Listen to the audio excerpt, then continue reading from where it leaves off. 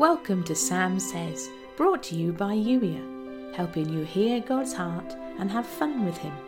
When you're ready to be Youier, that's you in intentional, expectant relationship with your loving Creator.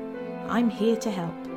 Go to youier.com/play to find out how. Intro over. Here's today's Holy Spirit Love Note. Take every thought captive and make it obedient to Jesus. What does that really mean?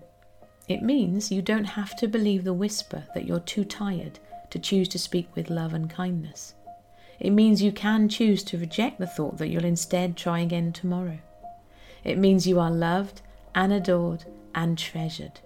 And any word to the contrary that attempts to invade your mind can be rejected before it even takes root. Because yes, I am always speaking, wooing you with my love.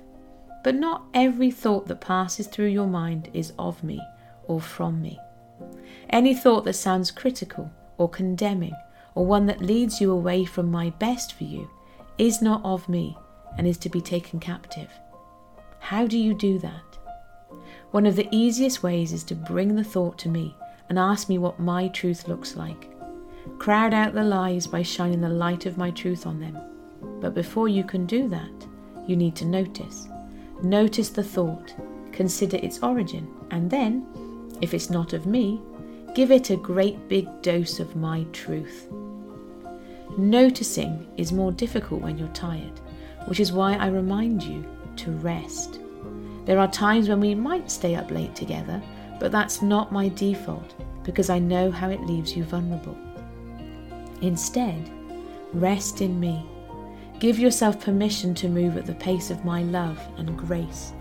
You don't need to cram in just one more activity or task. Yes, I'm inviting you to take action, but not at any cost. And sometimes, despite the world's wisdom to the contrary, sometimes the very best thing you can do is push a task to tomorrow, or even the day after that. Move with me at my pace. Rest in me, with me.